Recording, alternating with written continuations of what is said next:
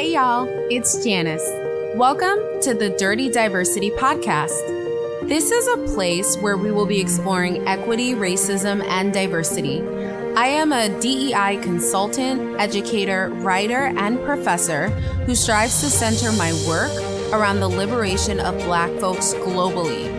More specifically, I examine and unpack how we can create structures that support the most marginalized folks in the workplace. This is a podcast where I will share my thoughts on all things diversity, equity, inclusion, racism, anti-racism, and Black liberation.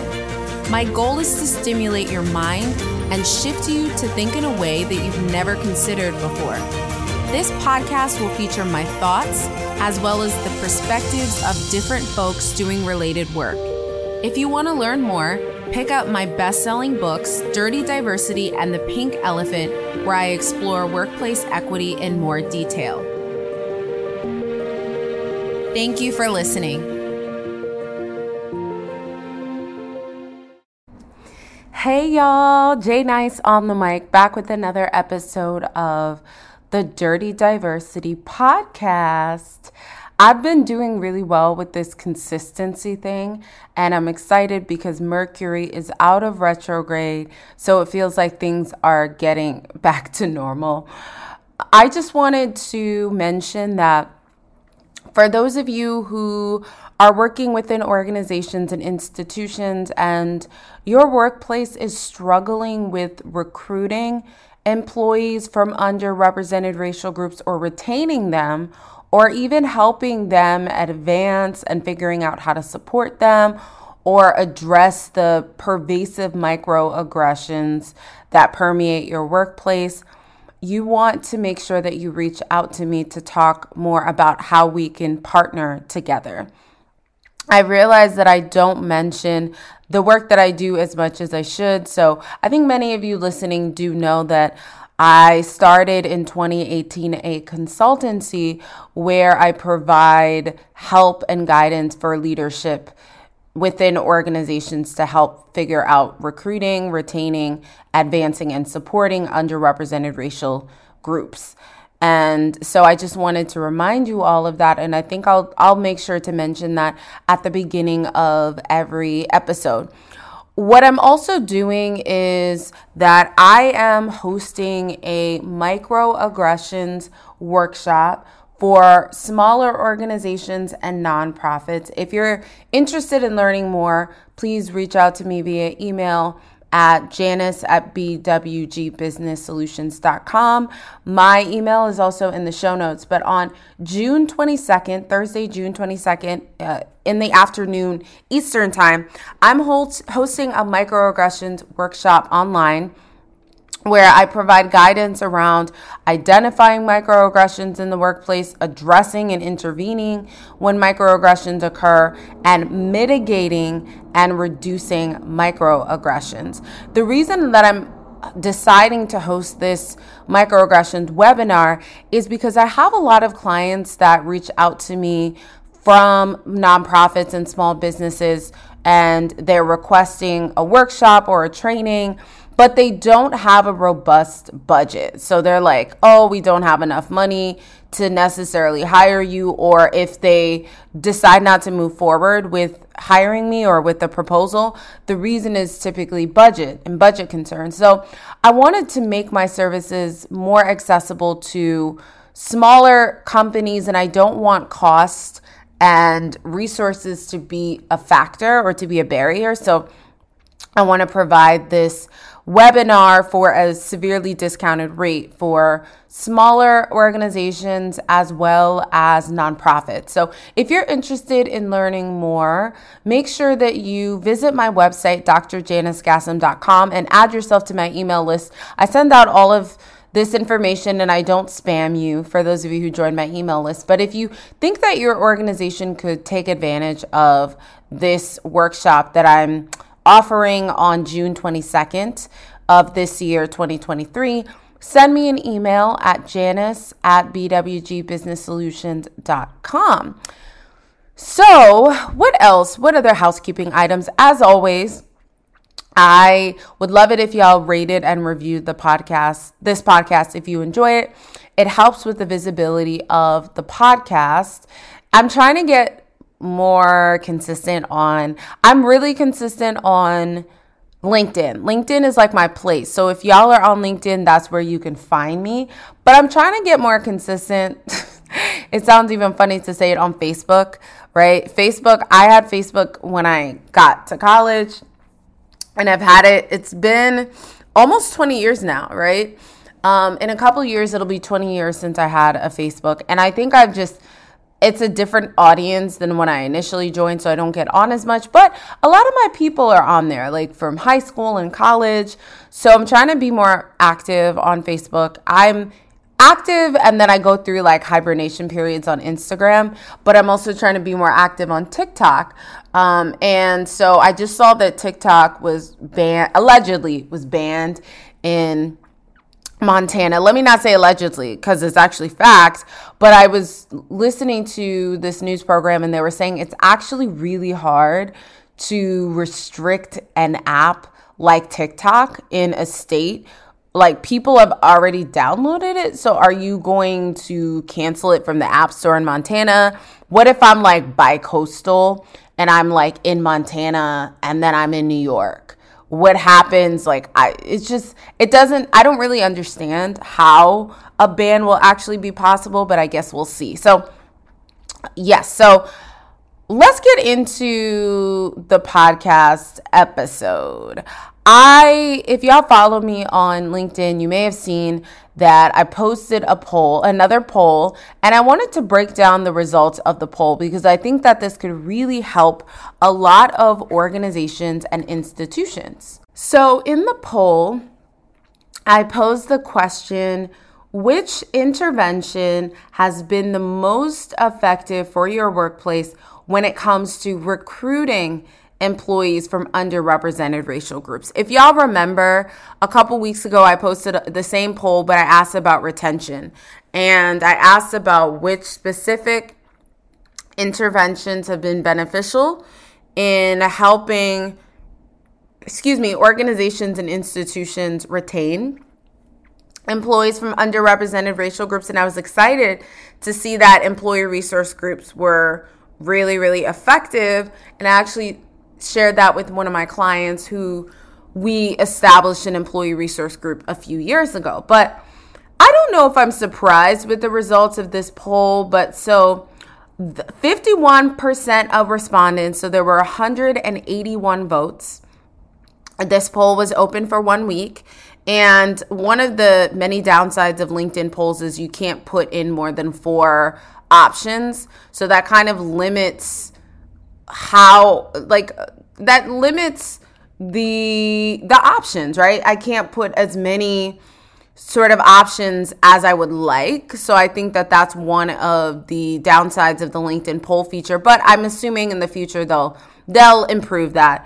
But so 51% of respondents, when asked this question of like, which intervention has been the most effective in recruiting employees from underrepresented racial groups, 51% of respondents said diversity-focused recruiter. So over half of respondents. So it sounds like investing in a recruiter who's diversity-focused or who helps to focus on underrepresented racial groups is the most effective according to my LinkedIn sample, or the LinkedIn sample, or my LinkedIn audience rather.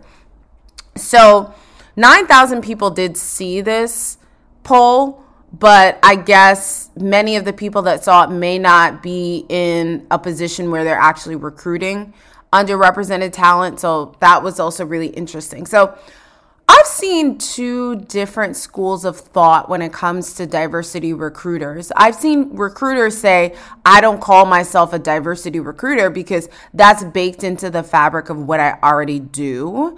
And then I've seen folks who are diversity focused saying, yeah, that's what I do. That's what I specialize in. And it's important to name that. And so I've seen, I think it's interesting. If I were a recruiter, I would go for someone specifically who isn't afraid to name what it is that they do. if that's your specialty, I want you to name that. I don't want you to be like, well, that should be baked into the fabric. It should be. There's a lot of things that should be something, but that aren't. So I think that if your organization, which this is a problem in virtually every organization, if your organization is struggling with recruiting employees from underrepresented racial groups, think about hiring or bringing on either an equity consultant or a recruiter who focuses specifically on recruiting underrepresented talent.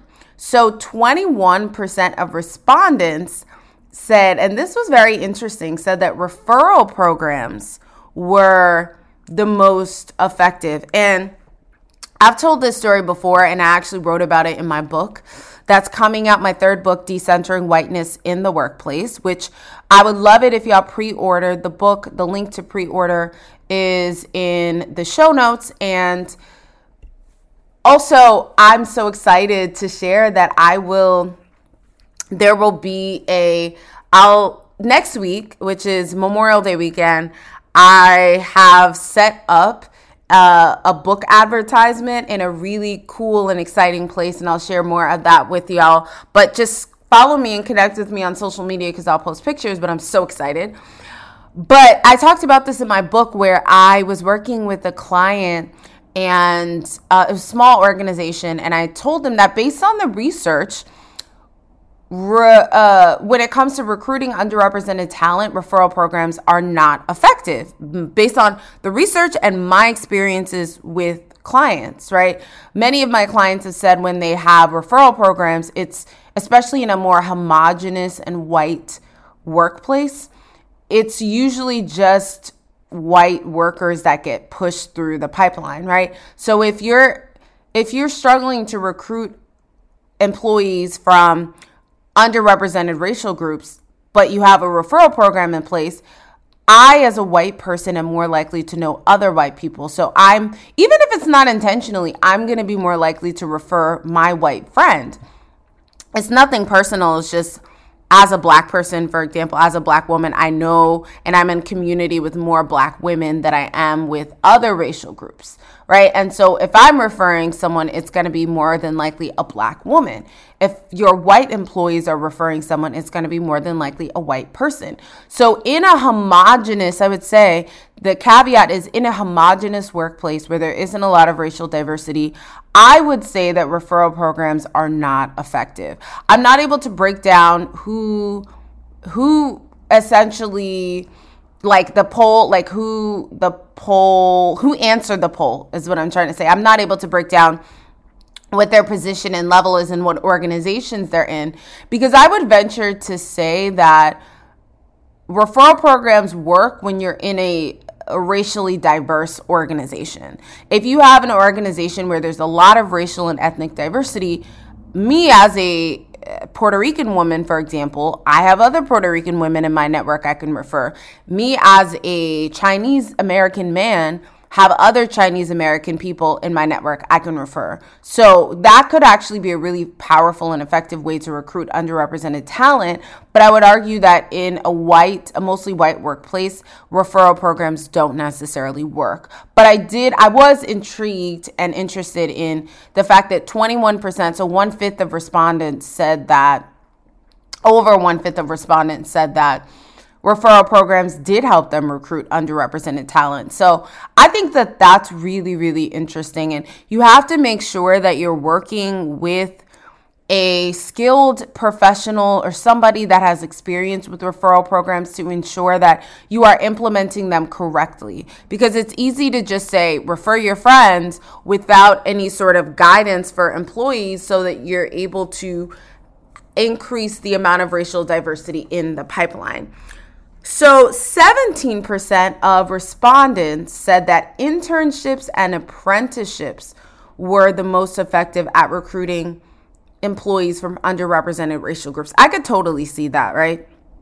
Where I've worked with Amazon's apprenticeship program, where they had this program where they took high school students, they took Latinx and Black high school students in the DC area, and they put them in this apprenticeship program. And it was so cool because I did some workshops for them.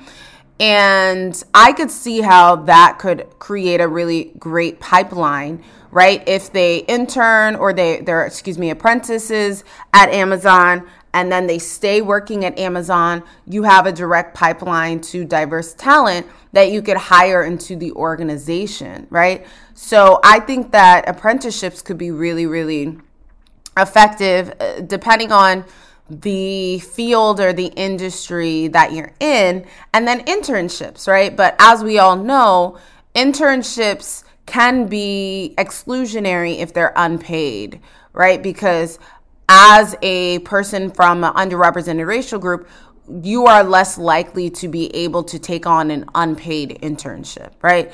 Versus a paid internship. When I was teaching at a small private school in Connecticut, I was advising students. So I had 20 to 30 students that I would advise as well, undergraduates. And one of the things that they had to do was business undergrads, before they graduated, they had to get an internship. And a lot of these students, came from wealthy families. They came from Jersey. They came from New York. And they were able to take on unpaid internships. They'd be like, oh, I'm working with my dad. And they'd have to get paperwork filled out and signed. And the university had to approve it. But of course they would. And these students would be like, oh, I'm working with my dad and his firm. Right. And I used to teach at one of the SUNYs, which is the stands for State University of New York. So SUNYs and City University of New York, CUNYs, are state schools, right? And so SUNYs are very affordable. And so most of the undergraduate students I had when I was teaching at one of the SUNYs in New York is I had a lot of Latinx and Black and Asian students, right? And so most of the students I had were a completely different demographic than the students I had in this small private religious school in Connecticut. And it's funny because I didn't advise students when I was working in the SUNY University, but it was interesting because a lot of those students, when they would speak to me, they would come up to me, they would chat with me. They didn't have internships, as far as I know, right? Granted, their requirements may have been different because these students were in different majors, right? Not all of them were business students because I was teaching mostly psychology courses in this SUNY school, and in this Connecticut school, I was teaching business courses. But I just thought it was really interesting because a lot of my students of color didn't have internships, and at this Connecticut university, my mostly white students did, and they were working with family or friends over the summer, and these were unpaid internships. So if you do implement and integrate an internship program into your organization, making sure that it's a paid program, because if it's unpaid, you're just recreating the same biased and exclusionary structures that you're allegedly trying to avoid. So, and then the last sort of intervention that I haven't mentioned yet is only 11%, which I guess is not really that surprising. Only 11% of respondents said that DEI training for recruiters helped them to recruit employees from underrepresented racial groups. So I thought that was really interesting. Only 11%. I think what that says is that I think recruiters that you're hiring should already be equity minded, and that's important, and that's difficult to train somebody on. Not saying that it shouldn't be done, but I don't think you should rely on that solely to help you recruit underrepresented talent, because it's so easy to fall back on our own biases and our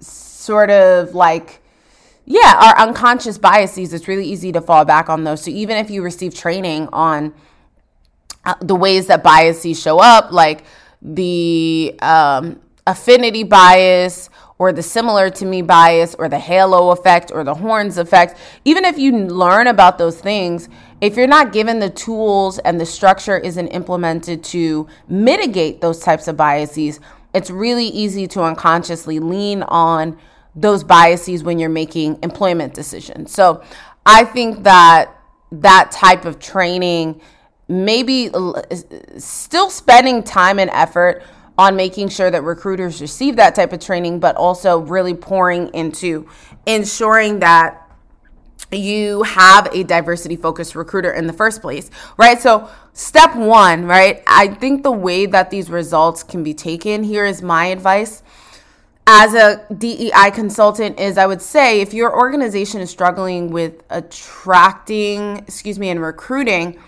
employees from underrepresented racial groups, the first thing I would do is assess whether you can actually hire a diversity focused recruiter, right? I'm assuming, I'll give you two scenarios. Let's assume you are able to hire that person. I would say investing in that is important. I would also say making sure you're hiring a trainer or a workshop facilitator to make sure that you're training them as well. And then I would also say that in implementing an internship program or an apprenticeship program, if possible, would be the best, and then seeing if there's extra funding so that you can provide some sort of stipend or funding to internship members or folks who are in the internship program. And then also thinking about referral programs and leaning on the expertise of a equity consultant or of someone knowledgeable within your organization about referral programs. Maybe someone has been in an organization where a referral program was implemented successfully. So that might be a great person to lean on. So that's what I would suggest.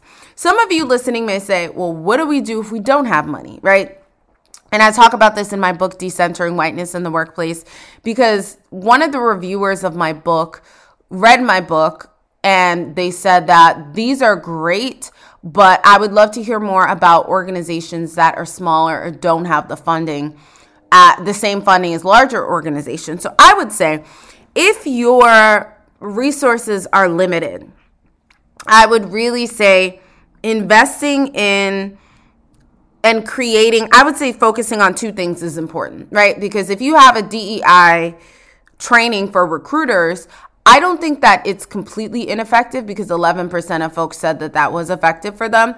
But I would say investing money in a facilitator would be less expensive likely than maybe investing money in an internship program. I think if you don't have money to pay interns a stipend, you shouldn't create an internship program, because I think that, again, you're excluding lower socioeconomic status folks who aren't able to take on unpaid internships. So I would say nix that if you're not able to pay them.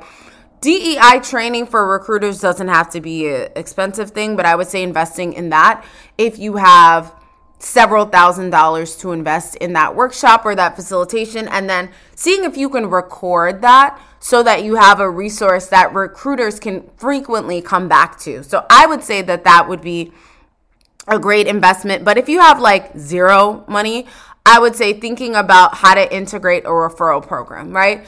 I would say being really intentional about utilizing the help of your employees and letting them know that you are really trying to source employees from underrepresented racial groups. And if they have any suggestions to, have a specific place where they can, send recommendations and those recommendations can be vetted, I think that's a very inexpensive and likely no-cost strategy to utilize to recruit employees from underrepresented racial groups. I think having a diversity recruiter can be costly, right? It's not going to be free. So I would say that if you don't have funding, that might be something that you want to hold off on. But I would say really investing in a referral program, and really pouring energy into that, and then DEI training, because I think that can be generally less expensive than some of these other interventions, right? I would say internships is great, but if you have, let's say, 20 interns, you have to give them money or you have to give them a stipend, right? And so let's say you're giving them $1,000 stipend, that's $20,000 that you would have to invest for an internship program, right? And that might be feasible for a larger organization, but for a smaller organization, that might not be something that's feasible. So I would say definitely looking into different types of training and workshops for recruiters so that they're able to understand how to mitigate their own biases, and then thinking about referral programs and introducing those and really putting out a call to the whole organization and letting folks know we're really trying to find a person from an underrepresented racial group who possesses the skills needed for this role. If you have any recommendations, please reach out to X person, or please send the name to this person. So I think that would be my strategy as a person leading an organization that has funding, right? I would say, first of all, hiring a diversity focused recruiter would probably give you the most bang for your buck. But if you don't have funding, I would say really leaning on referral programs, and then even a DEI recruiter if your funding is limited. Not a DEI trainer for recruiters if your funding is limited.